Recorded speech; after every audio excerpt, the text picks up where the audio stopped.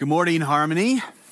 Great to be with you again today. I want to thank Christian and our students for doing an outstanding job of leading our worship here this morning.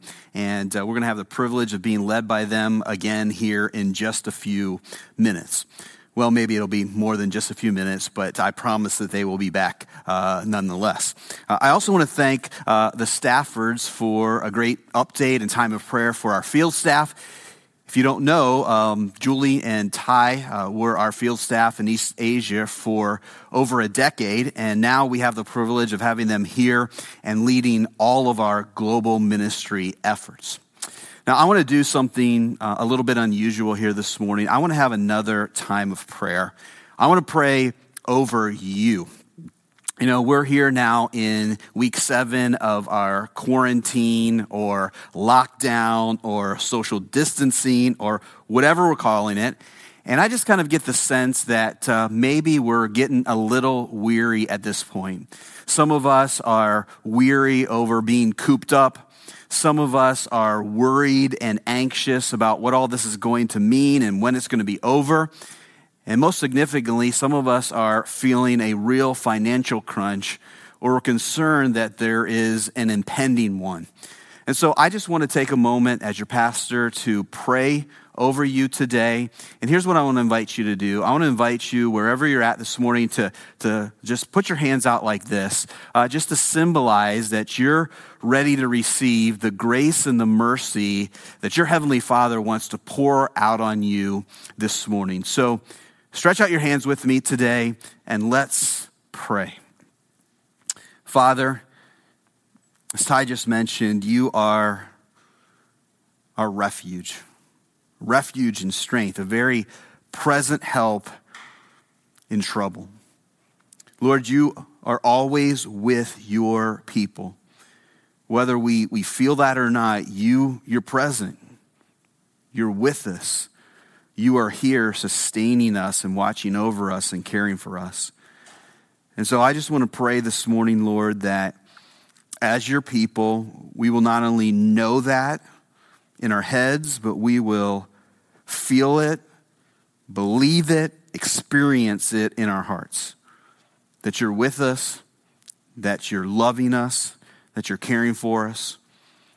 I want to pray particularly, Lord, and ask that you will remember your mercy, that you will remember your steadfast love as these things are of old. And I pray that we will experience them anew here in our day and really right in this day and in this moment. Give us the comfort that we need. Give us the strength that we need. Give us the provision that we need. Give us the faith that we need to hold on to you as you hold us in your hand. Lord, be with those who are particularly struggling today, whether it be with worry or anxiety or financial concerns, whether it be a health issue. Lord, we've had a lot of people who have been sick, who've had family members who've been sick or are sick, some significantly so. We have a number of people who have lost loved ones. So, Lord, our hearts cry out to you today and ask you to be our help, to be our rock, to be our refuge. We pray now as we open your word that you will reveal yourself to us today and show us all that you would have us to learn and to know about you so that we may grow to be the church that you would have us to be. It's in your Son's precious name that we pray. Amen. Now, before we really get going here today, I need to just address what's going on with the top of my head here so it's not a distraction and so you're not worrying and concerned or really, distracted by what all is going on up there. And so let me just tell you kind of what happened.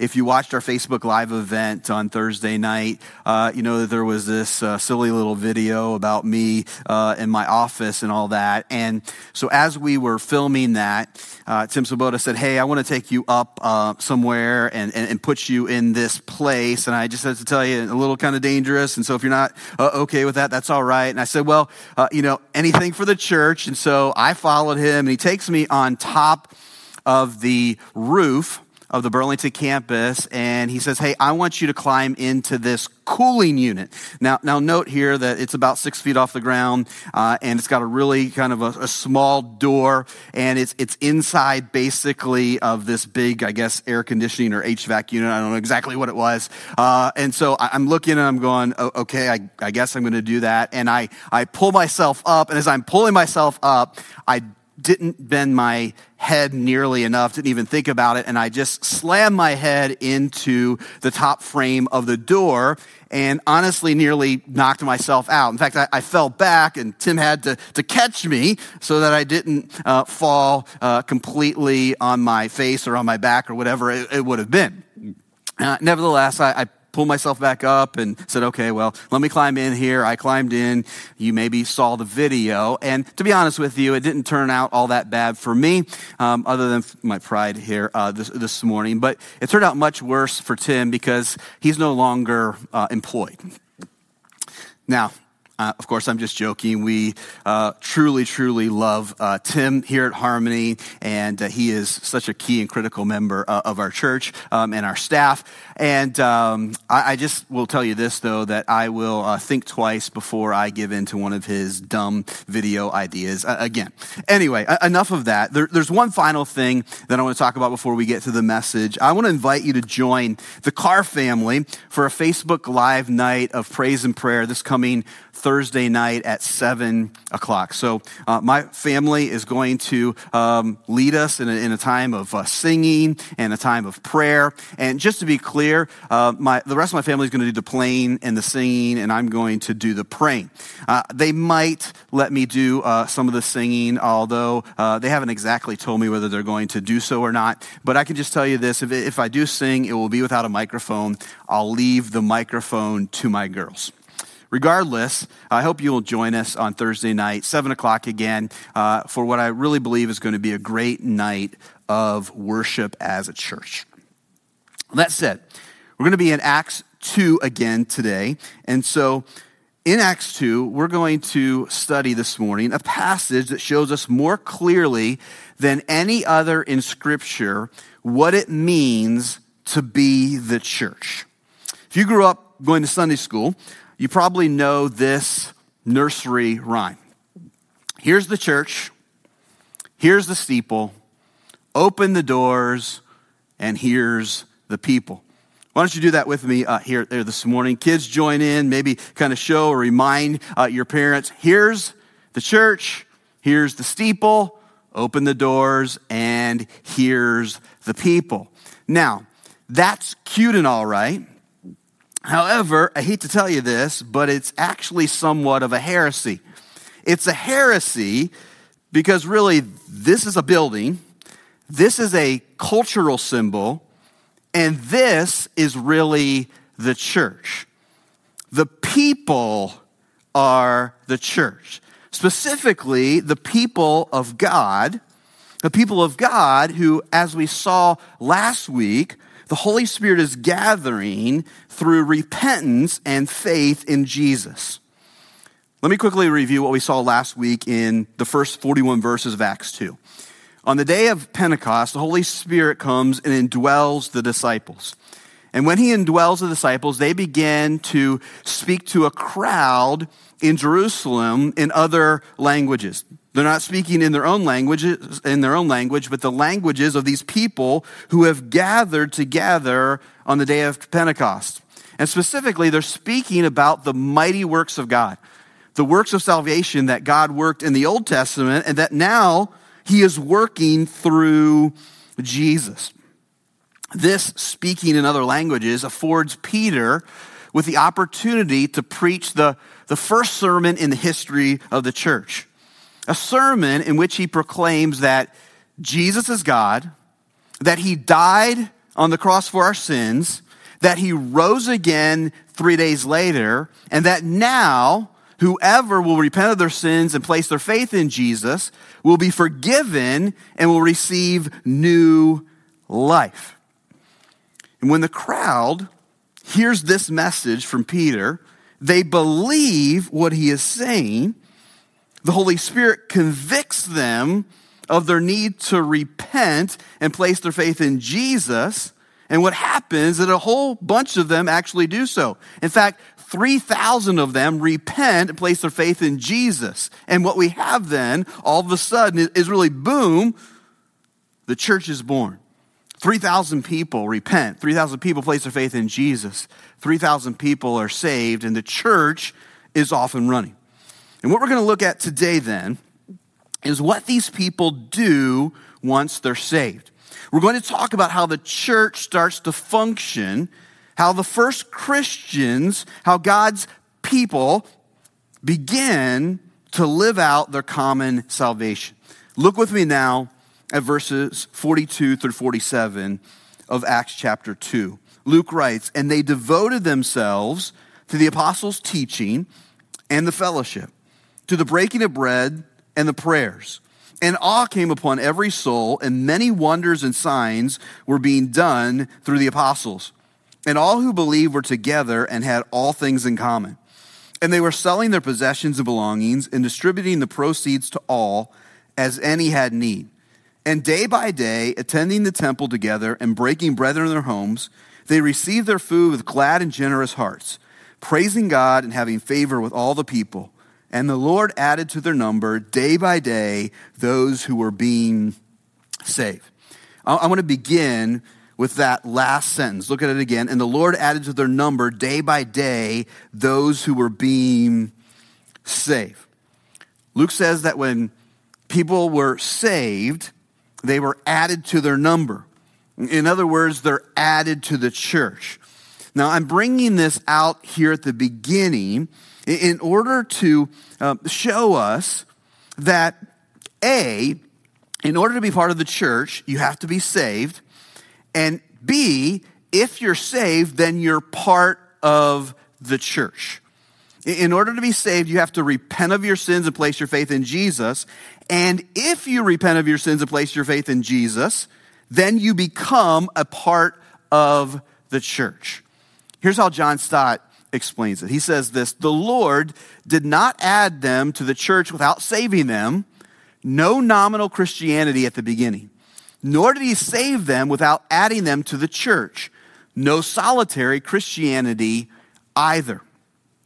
So to be part of the church means to be saved, and to be saved means to be part of the church. Now then, with that in mind, note that once they're saved, these first Christians immediately give themselves to certain things. Verse 42 says they devoted themselves. Devoted is the key word in our text. You might want to circle or underline that word if you normally do that, all right, in your Bibles. It's the key word in our text, and it means to steadfastly give yourself away to something and to do so with intense effort. To be devoted means to steadfastly give yourself away to something and to do so with intense effort. Let me give an illustration of what it means to be devoted. Right now, ESPN is running a documentary of the Chicago Bulls' final championship season of the Michael Jordan era. Now, this footage is over 2 decades old, and that's probably, at least if I'm understanding right, because Jordan didn't want people to know how much of a jerk he was. In other words, and I can just tell you this from really kind of following Michael Jordan for the entirety of his career, he was, maybe even still isn't, a good individual, a good human being. However, that's not really what I want to focus on here, because what we're also going to see, or what you're also going to see in the documentary, is that Michael Jordan's success, okay, the secret to his success was largely due to the fact that he was devoted to one thing, and he was devoted to winning. He gave himself steadfastly and intensely to doing whatever was necessary to win. So he would practice on without end. He would push himself relentlessly. He would prod his teammates. He would provoke his adversaries, his opponents. He would do whatever he needed to, and he would do so steadfastly, and he would do so intensely because he was devoted to winning. So get this. What Luke's trying to tell us here in verse 42 is that as a result of being saved, the first Christians give themselves to certain things with the same kind of steadfastness and intensity. And what are these certain things that the first Christians gave themselves to? Well, here's how we can summarize them. We can summarize them as worship, community, and mission. The first Christians, once they are saved, devote themselves to worship, to community, and to mission. Let's look at each of these things. First, they devote themselves to worship. And their worship has three primary elements. One is God's word. Verse 42 says that they devote themselves to the apostles' teaching. This means that they give themselves not only to listening to what they're being taught, but also to putting it into practice. You see, these Christian salvation has created within them a hunger for God's word, as well as a deep desire to obey it. God's word has brought them new life, and so now they're eager to learn more about this new life and to begin to live it. The second element of their worship is the Lord's Supper. That's what Luke means by the breaking of the bread here in verse 42. Upon being saved, these Christians regularly participate in communion as a way to remember Jesus' death and what it has accomplished for them. The third element of their worship is prayer. You'll note that Luke says they devote themselves to the prayers, which means they're regularly, verse 46 actually says, every day, gathering for specific times of prayer. Over and over again in Acts, Luke shows us that one of the primary things that the early church did was devote themselves to prayer. They regularly got together to spend time praying to the Lord, making their requests known to him. One of the things that Acts is clear about is the fact that the first Christians get together a lot to pray. Now, we could talk about each of these different worship elements at length, but for today, what I want us to grab hold of is that the first Christians were devoted to worship. As a result of their salvation, gathering to worship God together was of first importance to these believers. The second thing these Christians devote themselves to is community. Verse 42 again, and they devoted themselves to the apostles' teaching and the fellowship. Here's the Greek word for fellowship. It's koinonia. And since this is a Greek word that all believers should be familiar with, why don't you say it with me today? Ready? Here's how you say it. Koinonia. One more time. Koinonia. Koinonia means to share in common with. These believers now have something they share. Forgiveness of sins and life through faith in Jesus, and this creates within them a unity that leads them to devote themselves to one another. As a result of this really sharing in salvation and this new life that they have with God through Jesus Christ, they also come to experience that they have something that they share with one another, this new life together, and as a result, they devote themselves to one another. Now, just think about this. These people come from all different kinds of backgrounds and nationalities. They speak all kinds of different languages. They likely were, for the most part, strangers to one another. And yet, upon being saved, they find that what they now share in Christ far supersedes their differences. In verse 44, Luke says that all, get that, all who believe were together and had all things in common. The word common means to share. It's a similar word to fellowship or koinonia. So these believers devote themselves to sharing what they have with whomever has a need. As verse 45 reveals, what's primarily in view here are physical and financial needs. But the rest of the New Testament goes to great length to show that believers are to meet every kind of need in the church, physical and financial, as well as emotional, relational, and most of all, spiritual. Over 50 times in the New Testament, we have what are known as the one another's. Commands for believers to pray for one another, to encourage one another, to admonish one another, to teach one another, to carry one another's burdens, etc. And what we see these first Christians do here is that they devote themselves to these things from the very beginning. Now, I need to take a quick moment to address how this passage and others in Acts are sometimes misused. What Luke's describing here isn't a form of communism. In fact, nowhere in Scripture do we find a command or even encouragement towards enforced giving and or the relinquishing of private ownership. Instead, what's being described here and what Scripture routinely encourages, we could even say commands, is voluntary generosity. Believers in the New Testament maintain the rights over the assets, the resources that God has given them, while at the same time are encouraged toward a cheerful, generous meeting of one another's needs. So let's affirm that there's no communism here in Acts 2, but at the same time, let's also recognize that salvation makes these believers generous to one another, incredibly so. The main point here then is that as a result of being saved, these believers devote themselves to one another. They make sharing their life in Christ a huge priority.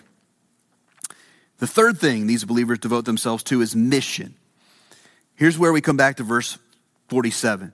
As these new Christians devote themselves to worship and community, the Lord grows the church day by day.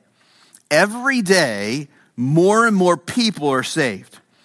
And here's what we need to recognize. While the Holy Spirit is the one who's bringing people to salvation, he's doing so through these believers. He's doing so as they witness about Jesus. These believers devote themselves to the mission Jesus gave them in chapter 1, and as a result, the church grows rapidly. It's imperative we realize that this growth isn't just coming from the apostles teaching and preaching, but it's also coming as all of these believers witness about Jesus. Let's talk for a second about why these believers witness. What's motivating them to witness? Well, I think it's pretty obvious that they witness out of wonder, joy, and gratefulness over their salvation. Can you see that? These believers are glad and grateful and praising God over what he has done for them, and their worship leads them to witness so that others might have the same experience.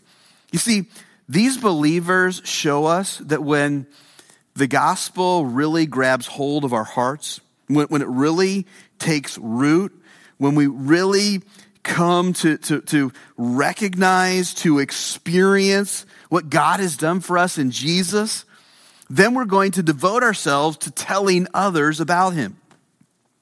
This is how life-changing experiences work, don't they? When we have a life-changing experience, we're going to tell others about it and hope that they will have the same life-changing experience as well. For example, have you ever met someone who's into CrossFit? Let me just tell you, someone who's into CrossFit is going to tell you that they're into CrossFit. They're going to tell you into CrossFit, A, because they're probably proud about it, but B, because they want you to take part in CrossFit as well. They want you to experience the life change that they've experienced from it. Or here's another example. Have you ever known someone who's into essential oils? Of course you have, but well, I better leave this one alone. Here's a more serious example.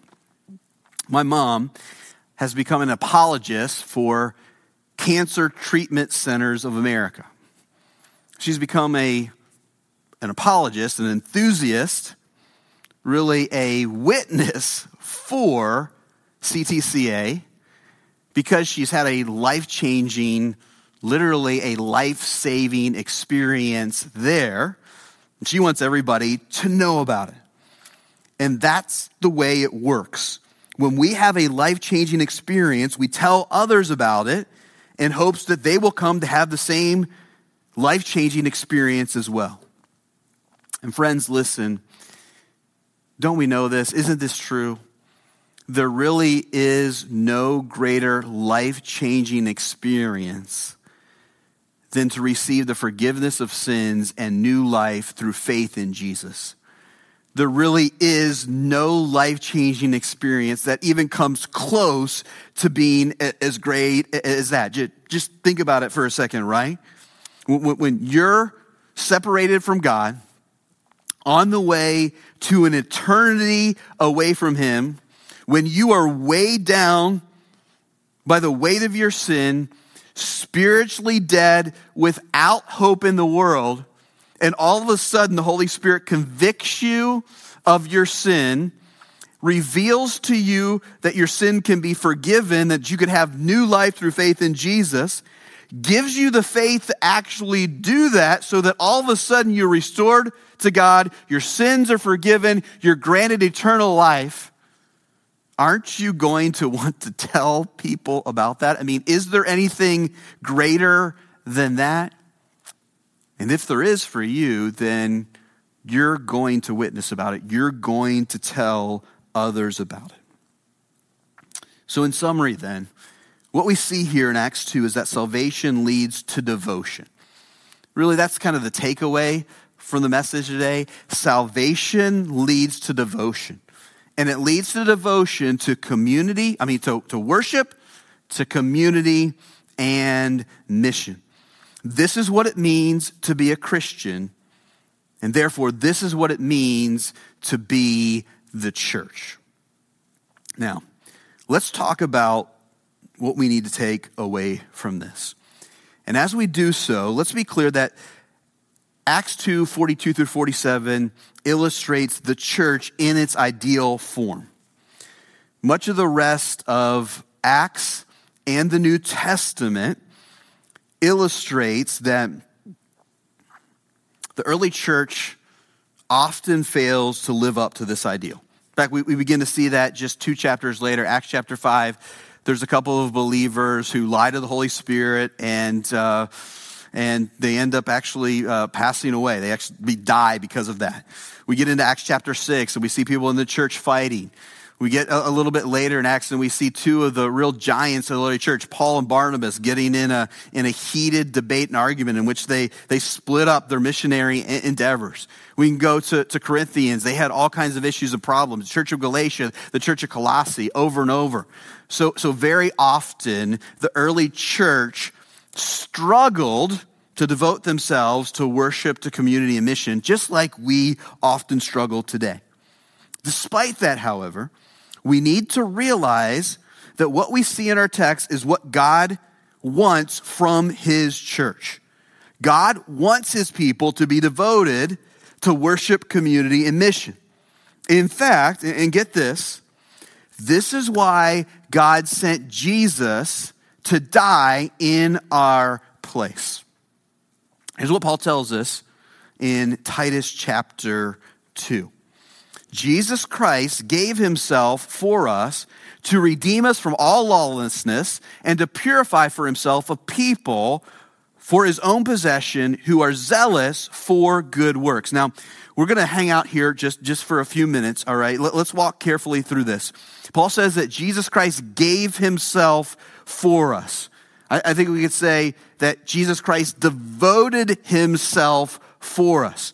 Why did he devote himself for us? Well, to redeem us from all lawlessness. In other words, to free us from sin and to purify for himself a people. In other words, to make us holy as he is holy, to renew us in his image. Why? So that we might be a people who are zealous for, or we could say, devoted to good works. Jesus Christ devoted himself for us so that we might be devoted to good works. And what are those good works? What are the good works that Jesus devoted himself for us? He devoted himself for us so that we may be zealous, devoted to worship, community, and mission. God wants us to be devoted to worship, community, and mission. But you know what?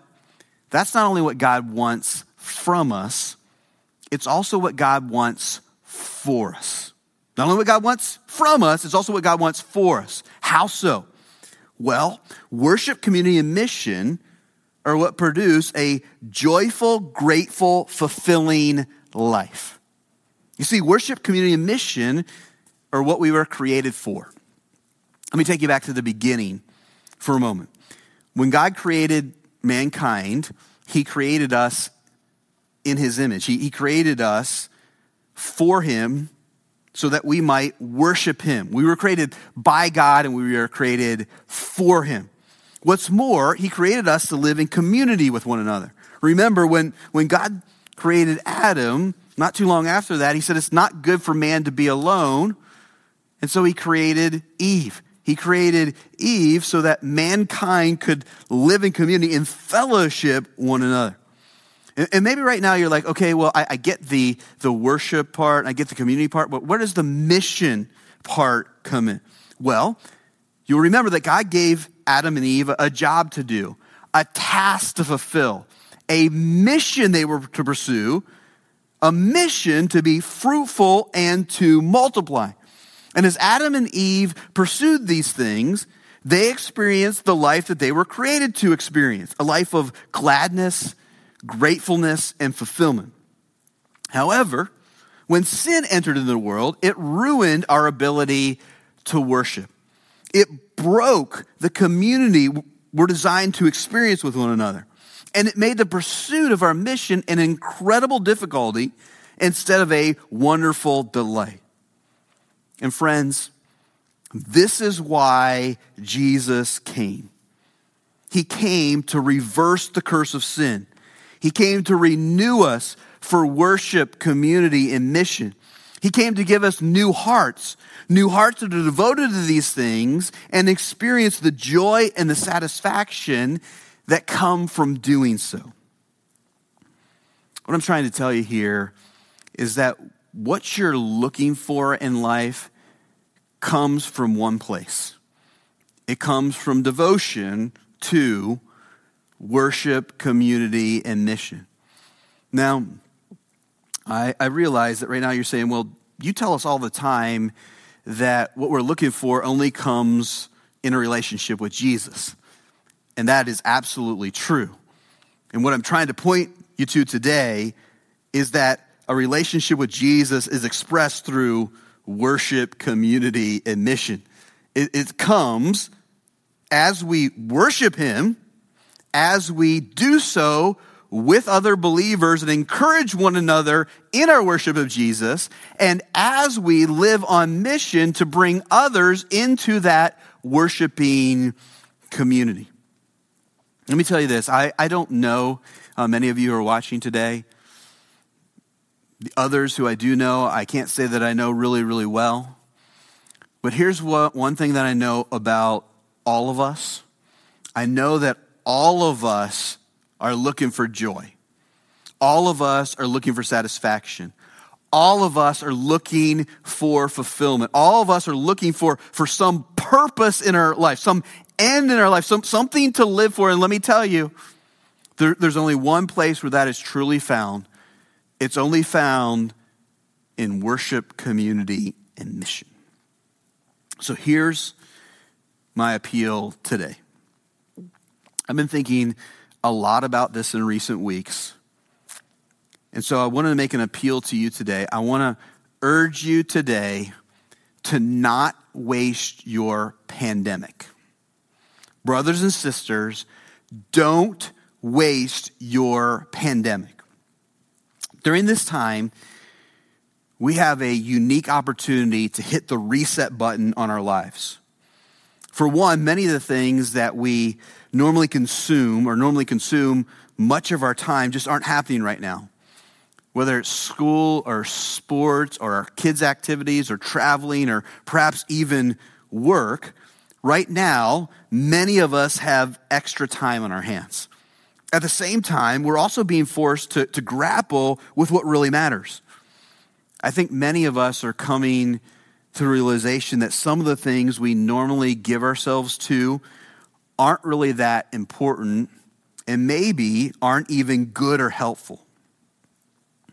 Maybe at least we're realizing there are more important things to focus on. I want to suggest that this is good and needed. In fact, I want to go so far as to suggest that this is actually a gift from God. I'm not saying the coronavirus is a good gift from God. I'm not saying the loss of employment and income is a good gift from God. I'm not saying that people getting sick and dying is a good gift from God. But what I am saying is that in the midst of this, I think that God is offering us a unique gift, a unique opportunity to look at our lives and to reset our priorities around His priorities, the priorities of worship, community, and mission. The priorities that will produce what we're really looking for in life. You know, so many times we end up giving ourselves to things that we think are going to produce what we're looking for, but that really truly don't. And a lot of the time we don't even realize this until it's too late. And so that's why I say I really believe that this time is a gift from the Lord, because it enables us to really look at our lives and to say, am I giving my life to the things that are really going to produce what I want to find, what I want to experience? Are they really going to produce joy and gladness and purpose and fulfillment and satisfaction? You know, sooner or later, this pandemic is going to be over. Hopefully, right, sooner rather than later. And I know it might not seem like that's the case right now, but eventually the pandemic is going to be over. And when it is, I want to urge us not to go back to the way that things were before. One of my concerns as a pastor is that we're just going to return to the way that we were doing life before. And friends, I just want to tell you that for so many of us, that's not the kind of life that is going to produce what we're looking for. It's not going to produce a life of joy and gladness and fulfillment. Instead, let's devote ourselves to worship. Let's make worship priority number one in our lives. When we can begin to gather again, let's make that gathering the very center of our lives and say, we're just going to give ourselves to gathering to worship the Lord, to His word, to praying, to singing to one another. Let's devote ourselves to community, to pursuing relationships where we can live out the one another's. Let's commit that when this is over, that we're going to get into some kind of small group or Bible study, or we're going to start one. We're going to start meeting with other believers. We're going to start living and doing life together. Let's devote ourselves to mission. Let's give ourselves fully to witnessing to everyone and everywhere. Let's become a worshiping community that just constantly invites others into our worshiping community. Recently, I finished reading the latest book by David Platt entitled Something's Got to Change. Something's got to change. Church, I really believe that that's one of the primary things, maybe the primary thing that God's saying to us in these days. Something's got to change. So let's not waste our pandemic. Let's not waste our pandemic but rather let's make the changes that we need to make. Let's become devoted like the first Christians were and watch as the Holy Spirit uses us to grow the church and gives us great joy and fulfillment as he does so. Will you pray with me?